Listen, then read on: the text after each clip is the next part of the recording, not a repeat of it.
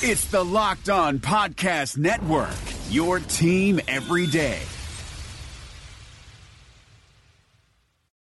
Hi, it's Jamie, Progressive number 2 employee. Leave a message at the... Hey, Jamie, it's me, Jamie. This is your daily pep talk. I know it's been rough going ever since people found out about your a cappella group, Mad Harmony, but you will bounce back.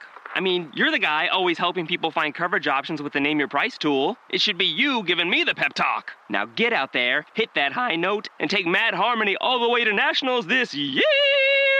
Sorry, it's pitchy.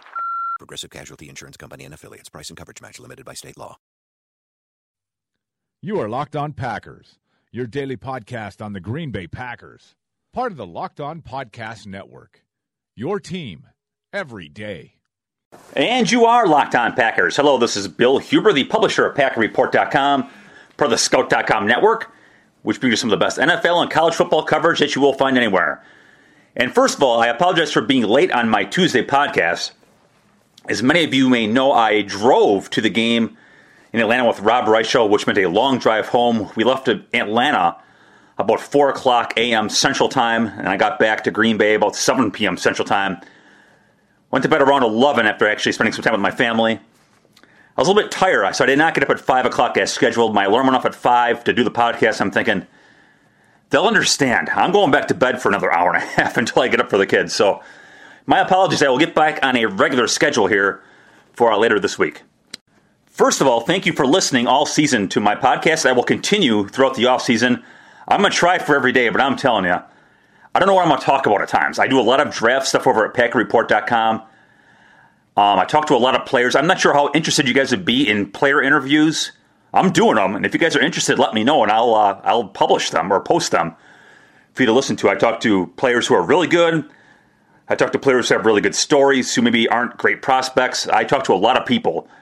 So if that stuff interests you, let me know. Let me know what you want. Obviously, I'll review this season and do free agency and all that kind of stuff. But let me know what you want, okay? My email address is packwriter2002@yahoo.com. That is PACKWRITER2002@yahoo.com. And let me know what you want. I mean, if you got questions, fire away. If you have topics for podcasts, let me know. I'm all ears, or all eyes, I guess, if I'm reading your emails.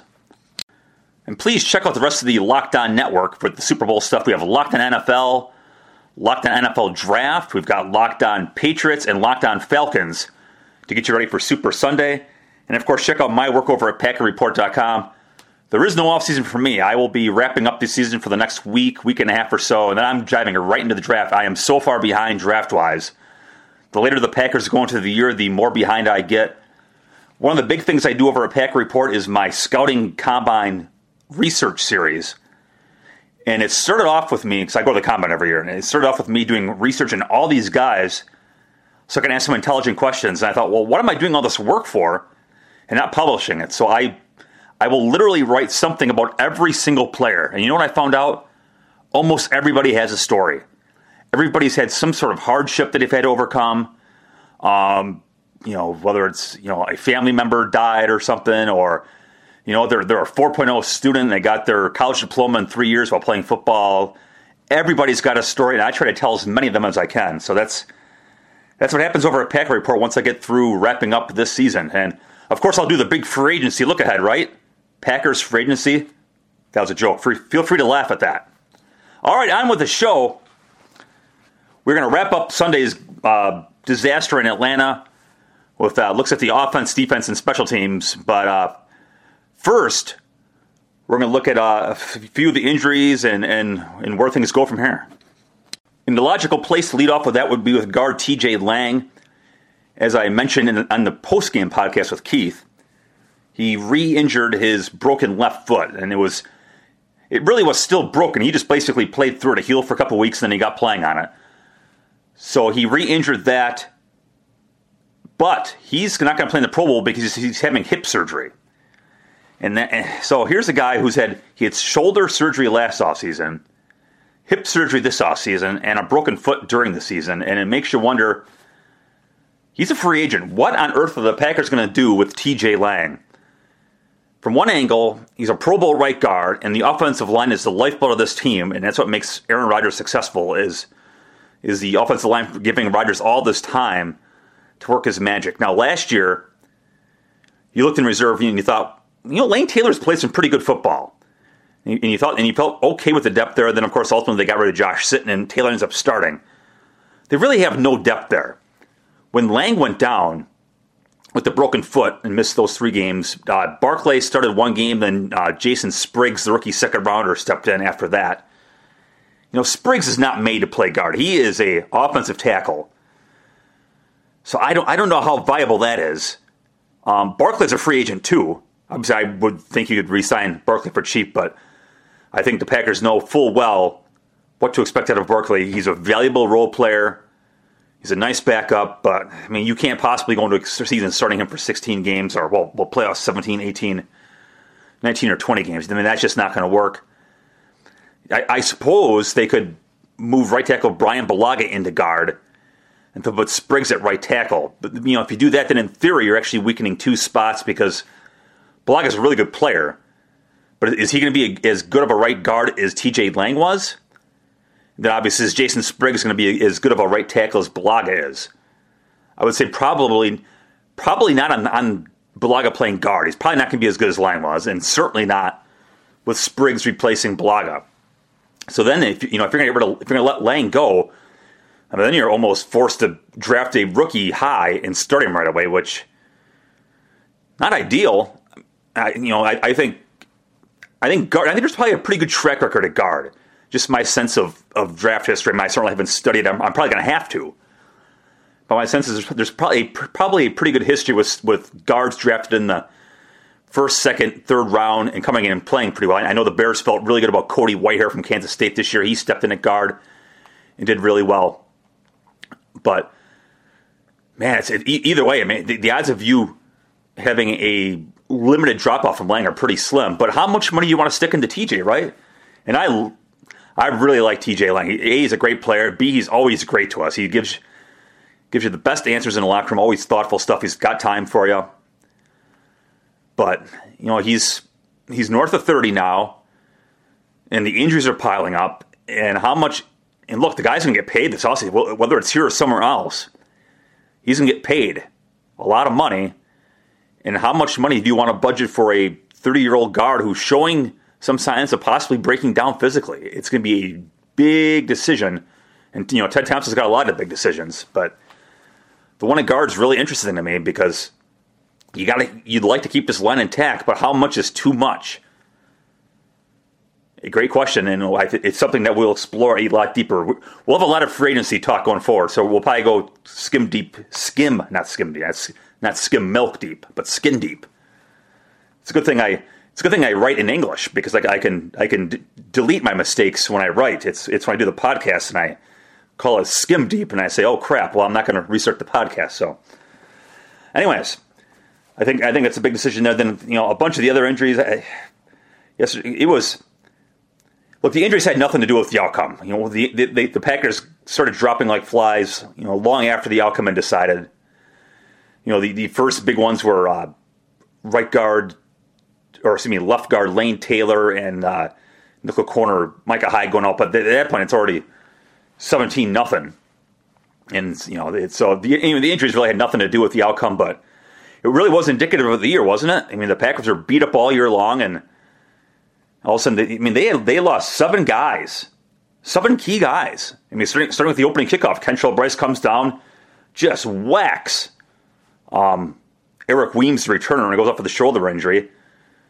That's your dime defensive back. They probably played dime, 15 snaps in that game, and if the game would have actually been close, and the Falcons would have actually thrown the ball in the second half, they'd have played a lot more dime.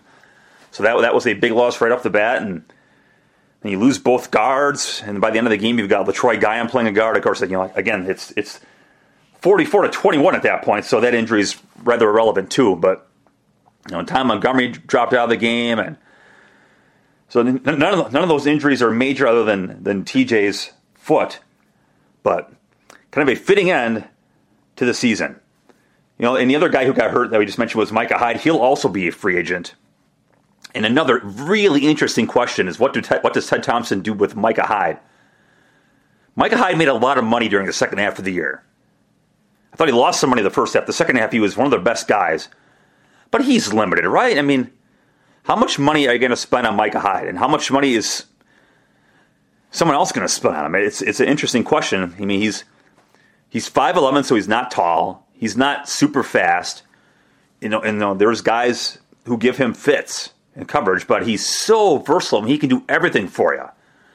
He can play in a slot. He can play safety. He can return kicks and punts. I mean, he's a really versatile guy, and those guys are worth their weight in gold. It'll just be interesting to see how much the Packers want to spend for him. That being said, the defense stinks. We've all known this, right? I mean, we've talked about this. I was under no pretense that this defense was good. And I did the TV on WBAY's Packers pregame or Packers preview show with Jason Wilde and Rob Demoski from ESPN on Thursday night. I did that, and they're talking, and I flat out said the defense stinks. I mean, and I thought they looked at me like I had a third eye, but I mean, geez Louise, there's no spinning it. They stink, and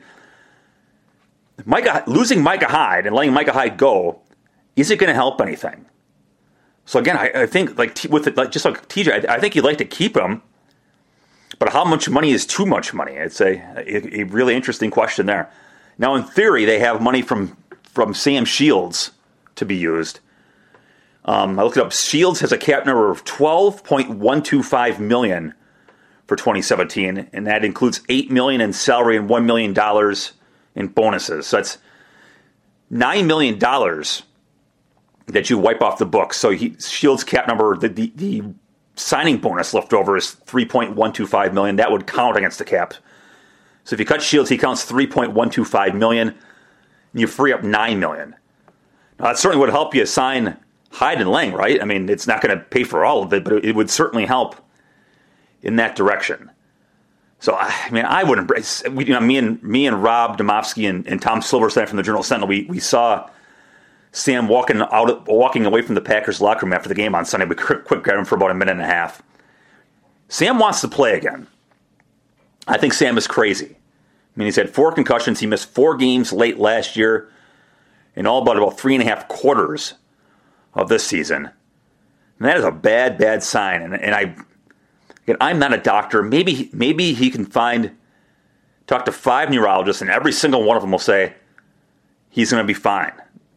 Now, again, I don't think that would happen, but I suppose he could. But if you just missed a whole year and you miss a bunch of last year and you've had 4 concussions in the NFL, I really hope for Sam's case that someone close to him, or not someone, someone's, plural, close to him say, Sam, you're a really good football player. If you come back for the Packers one more year, you're going to make a lot of money. But you've made a lot of money. Look out for your family. Look out for yourself. I mean, look, we've all read the stories about guys who are complaining about, early Alzheimer's and memory loss and headaches and the link to football, which, it has not been well established. I read Discover magazine, it's a science magazine. There was a story in there saying that, for all the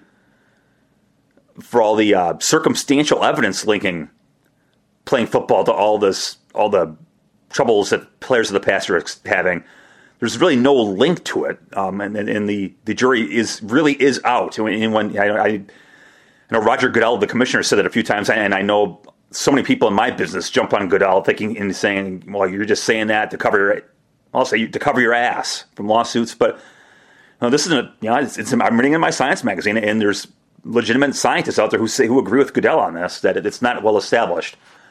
Nonetheless, I just hope someone around Sam or some people around Sam say, Sam, enough's enough. Worry about you and your family, and let the money go. And don't make matters worse. So that's what I hope. Again, these guys think differently than we do, and it's why they are who they are. Is they're wired differently than we are.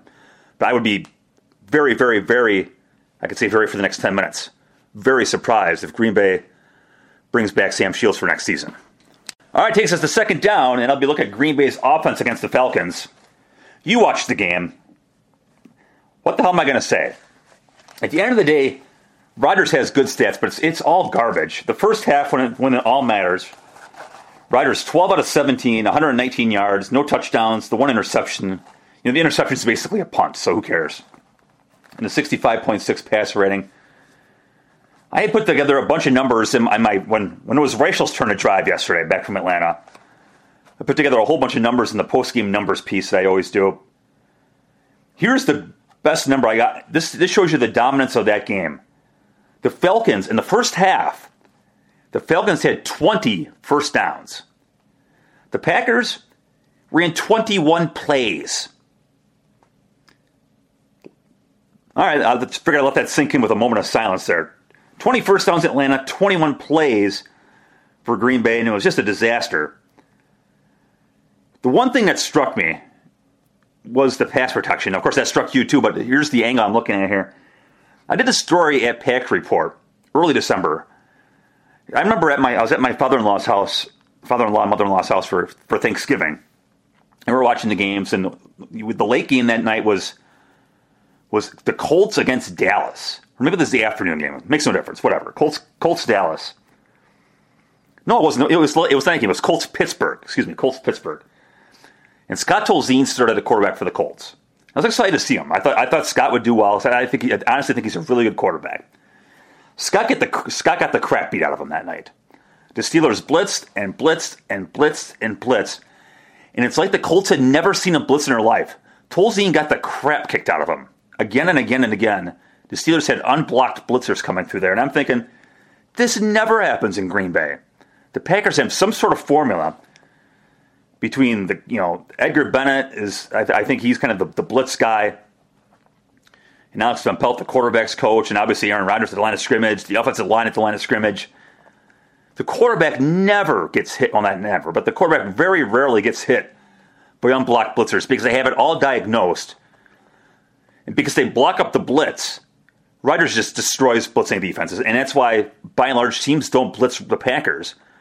Because Rodgers kills it. And why does Rodgers kill it? Because they block up the blitz. Well, Dallas got through there in a playoff game. And clearly Atlanta took notice. Atlanta coach Dan Quinn and the defensive coordinator Richard Smith, they blitzed Rodgers right out of the box. And they beat the crap out of him in the first half when the game mattered. We all will remember the sight of Falcons rookie slot corner Brian Poole coming untouched off the slot and drilling Rodgers twice, including that one when they're backed up, where Rodgers' neck just snapped like he got into a car accident. He got right up and, like the old Timex commercials, takes a licking and keeps on ticking. But, man, he just got whacked. And, the Packers didn't know what the hell was going on. I mean, they'd blitz him up the middle. I remember Deion Jones, the Falcons linebacker. I think it was the Packers' first series. Green Bay, first series, third down. Green Bay's in scoring range. Jones comes flat free up the middle. Now, Deion Jones comes flat free up the middle. Rodgers escapes from it, but Deion Jones runs like the wind, which is why so many Packers fans wanted him as a first-round draft pick. Rodgers manages a throwaway. Everybody complains about he puts a hole in, they don't get the call about whatever, then Crosby misses the field goal. So, between the up-the-middle blitzes by Jones, they got through a couple times, and the corner pressures, they really, really had Green Bay flustered, and that played a big reason in why it's 24-0 in halftime. Of course, we talk about this in the podcast. It's so close to being a close game. Again, this isn't a excuse making. It's not saying that Green Bay doesn't have a lot of work to do, because they do, because they got their asses kicked. But Crosby misses the field goal, the Ripkowski fumble. There's 10 points off the board. We'll talk about it later on defense. They missed some opportunities for turnovers, which would have meant more point swings. Man, they got work to do, obviously. And this Green Bay offense is great, but you go into this offseason, you got to sign Jared Cook. But he's played so darn well. Jared Cook's going to get a crap load of money. A lot of money. And it's going to be up to Jared Cook and his agent to determine, okay, I can get X amount from here, but for the first time in my career, I really hit my potential in Green Bay. And do I maybe stay for less, Or how maybe Green Bay will open the bolt for the guy. I don't know. Maybe they'll franchise tag him. I suppose that's possible too. But got to keep him. Again, we'll talk about these guys in depth. I got a lot of offseason to cover, so we'll talk about these guys in a lot greater depth here down the road. But anyway, the offense was just Green Bay third down in the first half, 1 out of 4. They finished with 127 yards. So again, at the end of the game, Green Bay stats are kind of okay, but it doesn't matter. Give credit to Jordy Nelson and Davante Adams. They did as well as humanly possible. Sorry, I'm looking at my stats here, so sorry about the crinkling papers here. End of the game, Jordy Nelson, 6 catches, 67 yards. What can you say about that? I'm speechless. I didn't think he'd play. But, I mean, broken ribs. I mean, you know, I got someone messaged or, you know, hit me on Twitter, said, well, of course he's going to play. I mean, it's win or go home. You got to play. Just suck it up. And I'm thinking, see, and it's not thinking. It's what I said. Well, that's easier for you to say on your couch, and it's easy for me to say from my seat in the press box. But if you got a broken rib, you know, at that game when he got hurt against the Giants, Rodgers goes to the hospital. Why? For fear of internal damage. And that's the question when you got a broken rib is, you know, what happens if, you know, some pointy part of that broken rib stabs you inside where it shouldn't stab you. So, you know, God bless, you know, I've said this before, God bless guys like TJ Lang for playing through it, and Bakhtiari and Jordy Nelson, and, you know, there's guys like this with every team throughout the league who suck it up and sacrifice for the team. It's remarkable. So Nelson, 6 for 67, he played really well. Not a lot of run after catch stuff there. He was looking to get down for obvious reasons, for logical reasons. Okay, keep your eyes closed. Okay. I want to show you my first ever painting. All right. Okay. Open your eyes. Oh, that's a lot of colors and shapes. So be honest. What do you think? Well, I like how if you switch to Geico, you could save hundreds of dollars on car insurance. Oh, yeah, that's true. Yeah. Here, why don't I hold your paintbrush while you call them? Geico, because saving 15% or more on car insurance is always a great answer. Davante Adams in the end did nothing. 3 catches, 16 yards, and a touchdown. Not a criticism of Davante Adams. God bless him for suiting up and trying. You could tell during pregame. Now, during the games, I sit right next to Domofsky. We're watching him during the pregame. You know, he was not exploding out of his cuts. You could tell he was a shell of himself, but, you know, he tried. And you don't knock anybody for trying. And that's what I said on that in my pregame prediction podcast and about 58 radio interviews. To me, the entire Green Bay fate boiled down to whether Davante Adams could be Davante Adams. And I said it again and again and again, and I said it in my pregame prediction video. If Adams isn't Adams, the Packers are going to lose. Because they overcame Nelson. But Adams has become such a difference maker. Whether it was the deep stuff or the slants of him running through a tackle, getting more yards. I thought Davante Adams is the key to everything, and if he wasn't him, they would lose. And they lost. And this isn't patting myself on the back because they lost for a myriad of other reasons other than Davante Adams having a bad ankle, but certainly didn't help matters. And then the running game is just a complete non-factor. Rodgers had 46 yards. Everybody else combined had 53. The Rupkowski fumble just kills him. Great run, and then he coughs it up at the end of it, and then there's a chance. It's 10-0 at that point. It's a really good chance to get within 10-7. At 10-7, hey, you're right back into it, and that's what Rodgers said before the game. And he said it throughout the year. You have to withstand the home team's opening surge, and then you have to have a response. And Atlanta, sure enough, hit him with that opening surge, but Green Bay had no response. They almost had it. Crosby misses a field goal, Rupkowski fumble, and then Atlanta takes that Rupkowski fumble, drives down for 17-0. And at that point, I don't know about you, but I started writing my game story. In fact, I had that Rodgers anecdote right there about was saying that first punch. I started writing my game story based on that line. Game was over in my book. It's 17-0. That's it. And I knew they had the ball coming out of the second half, and that's why at 10-0, okay, fine, whatever. It's 10-0. You get within a score, you get the ball coming out of halftime, you score again, and all is good in the world. But they don't do that. It's 17-0, the game is over. The most disappointing thing to me, well, not the most, there's a lot of disappointing, it's 24-0 at halftime. You go 3 and out. Jared Cook had 2 drops. One was a tough one. It was a tough ball. It was closely guarded. Rodgers put the ball in a great spot. Tough catch. But, Cook drops 2. Ripkowski dropped 1. I think Nelson dropped 1. This came out and they just had 4 drops right off the bat. Then your goose is cooked. So a terrible game for Green Bay's offense. Atlanta's defense is better than I thought. I'll be honest. I thought, in that TV show I was telling you about, I said Green Bay's defense stink. I also said Atlanta's defense stunk, and I was wrong. They've got a lot of speed, and they've come a long way since these guys played in Week 8. They got so much speed. First-round safety, Keanu O'Neal. Second-round pick, Deion Jones. Fourth-round pick, Devondre Campbell. They played a lot of snaps, and they played well. And look at Green Bay's rookie class. Kenny Clark played well, but the rest, Jason Spriggs didn't play much, didn't have to play much, or second-round pick. Third-round pick, Kyler Fackrell. Played 1 snap of defense. No, he didn't play. No, he played 0 snaps of defense in the playoffs. 4th-round pick Blake Martinez played 1 snap against Dallas and then played some against Atlanta after Jake Ryan got hurt. And Dean Lowry played about 12 snaps. So other than Clark, the Green Bay got nothing from its rookie class. While Atlanta got 3 starters and 3 difference makers. So again, we'll get into the rookie review stuff down the road, but those are just some of the things that stuck out for me on offense and defense. All right, 3rd down, and that is Atlanta's offense against Green Bay's defense. Like I said a minute ago with the offense, what the hell am I going to say? You saw the game.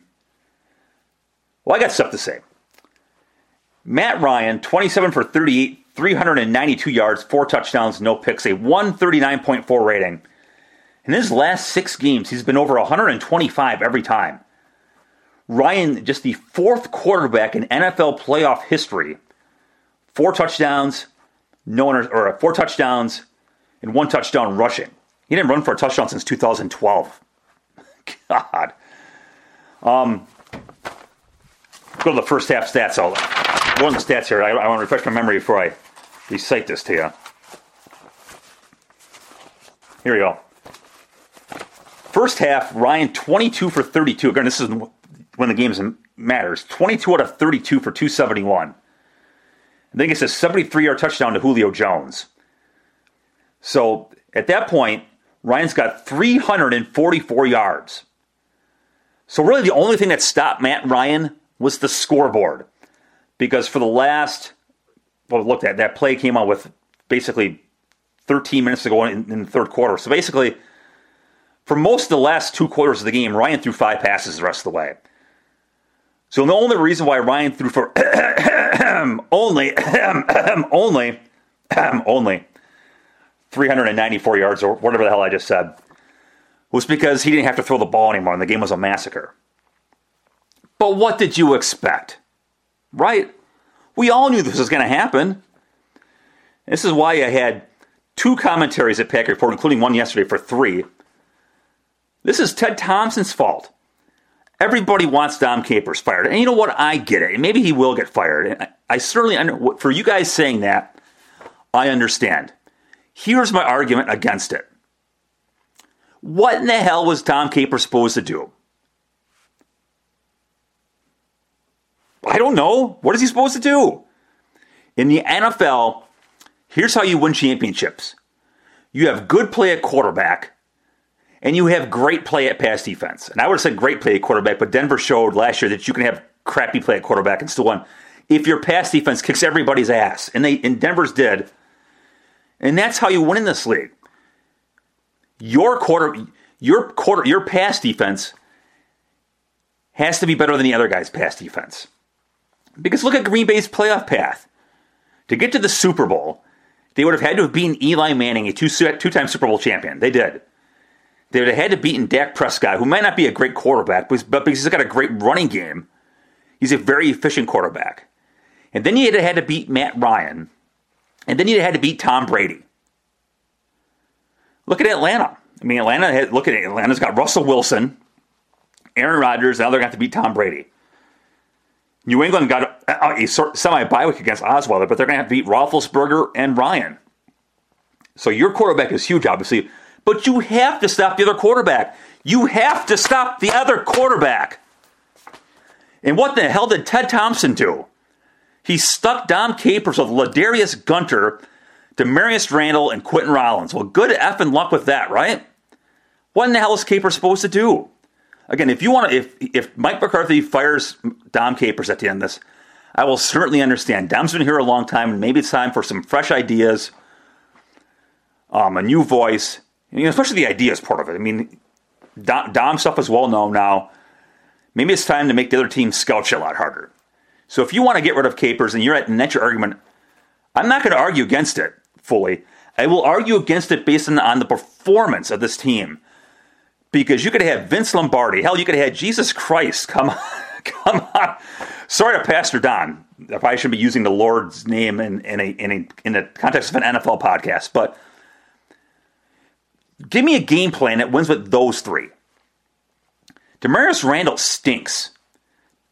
Now, I'm not ready to give up on the guy. He's been beat to hell this year with all these injuries. And maybe he gets healthy and he can play like he did as a rookie in 2015 and then take a step from there as the season progresses.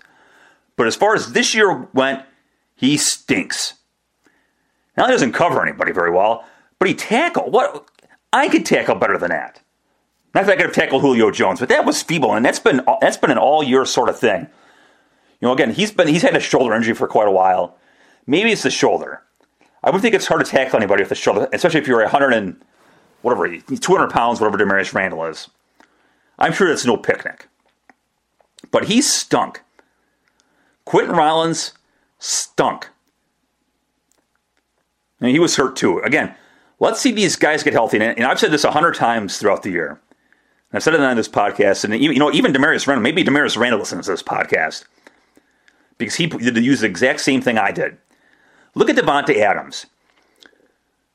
I will speak generally here by saying this, because this, of course, is not true. But you all wanted the Packers to get rid of Davante Adams. You wanted him benched last year, and you wanted him cut in training camp in lieu of Jared Abbrederis and Jeff Janis. You all wanted him cut. Again, I know you didn't all want him cut. But to make my point here, many of you, wanted Davante Adams cut. And look what he did. Davante Adams was unhealthy last year. I told you that. Everybody told you that. None of you cared. He was hurt last year, and his play reflected that. So maybe Randall or Rollins will be healthy next year, and they'll play like first and second round picks, and your crappy secondary gets better. But this secondary was crap. I would say something else, but I probably shouldn't say it. I'm fired up, though. Sam Shields goes down with a concussion in week 1. He's your best guy, and he's a damn good corner. He's out for the year. You're counting on Demarius Randall and Quentin Rollins, and they stink because they're hurt. They're not any good either. Your number one corner is Ladarius Gunter, and God bless Ladarius Gunter, but to match him up against Julio Jones and Odell Beckham Jr. and Des Bryant in the playoffs, well, good luck with that. And I think he's a good player, Gunter is. He's a good number 3 corner, and maybe with some more experience. Look, he didn't play last year, barely. He played like 10 snaps on defense or something like that. He didn't play. So now he's got all of these snaps for seasoning. Maybe he's even better next year. But every team in the league has a stud receiver, especially the playoffs. I mean, every team in the league has a stud wide receiver. Some teams have 2, like Atlanta, or 3, but every team has 1. Really, Ladarius Gunter against Julio Jones. And look, you could have put Sam Shields on Julio Jones, and it might have been the same deal. But seriously, what the hell is Dom Capers supposed to do with that secondary? I don't know of any game plan that is going to beat Matt Ryan, Julio Jones, Mohamed Sanu, Taylor Gabriel with those corners. And then you lose Micah Hyde on top of that, and then you're really up a creek. So, pass defense stunk. And here is the ultimate indicator of the pass defense stinking. And I put this out on Twitter. And this is the centerpiece of my post-game members piece, but I'll tell it to you. On third down, Atlanta 10 out of 13. That was like 76.9%. That is the worst, or in Atlanta's case, the best, third down conversion rate in NFL playoff history. Let that sink in for a minute. The worst in NFL playoff history. I mean, why? You know what? Capers had these guys exactly where he wanted them. He had some 3rd and 8, some 3rd and 10s in there. He had 1st and 15s. He had 2nd and 11s. Green Bay stopped the running game. They did do that well. Freeman and Coleman didn't do anything against them. So they stopped the running game, and they had Ryan right where you want him. But they can't cover those guys. So 10 out of 13. And in each of those touchdown drives, when it's up 24-0, each of those scoring drives, Ryan converted at least 1 3rd and long, at least a 3rd and 8 or longer. Those are the downs that you have to win, and you win that because you can cover. But they can't cover anyways. Those guys they're terrible. Now maybe you get your Devontae Adams scenario like I've laid out, and those guys get better, and you draft a corner in the 1st round, and he's a hit, or God forbid Ted Thompson signs somebody. But you've got to get better there, and maybe you'll be fine next year. But until the secondary gets fixed, these guys aren't going to win a Super Bowl because you have to stop people from passing the goddamn football. And they can't do it. And they haven't done it all year. Green Bay had the 8th worst opponent pass rating for any playoff team ever. And they had the 2nd worst opponent passer rating for any team that ever got to a conference championship game. 2nd to worst pass rating ever for any team in a conference championship game. And this is Ted Thompson's fault. Again, I understand this. When you go to street free agency, there are reasons why those guys are unemployed. They're not good players. But try. He tried at running back. He tried with the trade for Niall Davis. It didn't work. Fine, he tried. Then he signed Christian Michael. You know what? That kind of worked. It wasn't a great work, but it kind of worked. You know what? You take kind of worked in the secondary, right? Kind of worked would have been better than Herb Waters. No offense to Herb Waters, who, as I referenced to Mike McCarthy when I went down this road with McCarthy, when they promoted Waters, I said, Mike, Herb could become the best cornerback in NFL history, but this is the playoffs. It's time to go win football games. And would you like your general manager to get you a cornerback? That's basically what I said. And of course, he didn't answer the question because he's not going to go rip on his general manager heading into a playoff game. I certainly understand it, but I had to ask. They went to the playoffs, needing a corner, and they signed Herb Waters. Well, what in the hell is he going to do? Go try. Try on somebody. There are guys who have actually played football in this league. Everybody, of course, wanted Charles Tillman to play. I have no idea if Tillman could help you. He had a torn ACL in January or late December of last year. I don't know. I don't know if he rehabbed that injury like a football player. The guy retired, or if he rehabbed his injury like a guy who's just trying to go about his normal walk of life. So maybe he couldn't have helped. Quite possibly he couldn't have helped. But I know there was Brandon Browner was out there. There are guys who, honest to God, played football in this league. I think Darrell Simon from the Seahawks is available. There were guys who played in this league before who could have helped. Even for 15, 20 snaps a game, they could have helped you. And instead you trotted those guys out there, and they got destroyed. Well, what in the hell did you think was going to happen? And that's why I picked against the Packers every single week in these playoffs. Because I knew this was going to bite them in the ass at some point. You did too, probably. We all got excited about the prospects of a Super Bowl, right? Hell, I want to go to a Super Bowl. It's what I go in this business for. It's big football games. But I knew this was going to happen, and I got the Cowboys pick wrong, and I got the Giants pick wrong. But Atlanta was the only team to use some common sense. Matt Ryan threw 32 passes in the first half. Well, hello. What in the hell was Ben McAdoo doing in that Giants game? Putzing around with running the football. Throw the football. You should have thrown 40 passes to Odell Beckham Jr. against Gunter. And you probably would have hit on enough of those passes to win the football game. I don't want to criticize Gunter. It's like when people criticize Don Barclay for playing poorly at right tackle in, was it 2011 or 2012 when Balaga went down. It's not Don Barclay's fault. Don't blame Don Barclay for playing poorly. He's not supposed to be in that spot. It's when Barclay played left tackle in the Arizona game. Don't blame Barclay. It's not his job to play that position. You gotta have some logic here. It's not Ladarius Gunter's fault that he got beat by Julio Jones like a drum. Julio Jones beats everybody like a drum. So I'm not blaming Gunter for this. He did the best he could, and God bless the kid. The guy never blinks. He is one mentally tough SOB. to go do that against a week after week after week after week against number one receivers and expect Gunter to get the job done. And he did at times. But to expect this out of the secondary, I mean, again, Atlanta was smart. They just came out saying, screw it, we're going to throw the football. We're going to make our advantage. Look, this is they had a Mike McCarthy game plan. You know, how many times did you see McCarthy just come out chucking the ball because he knew that his receivers and his quarterback are better than the other guys, and he would destroy the other team because that's logic. And you know, Atlanta's Kyle Shanahan used logic. You look at his receivers and his quarterback, and he probably looked at Green Bay's defensive backs and laughed himself silly putting together a game plan. It was ridiculously easy, as you would have expected. So Thompson's got to get this fixed.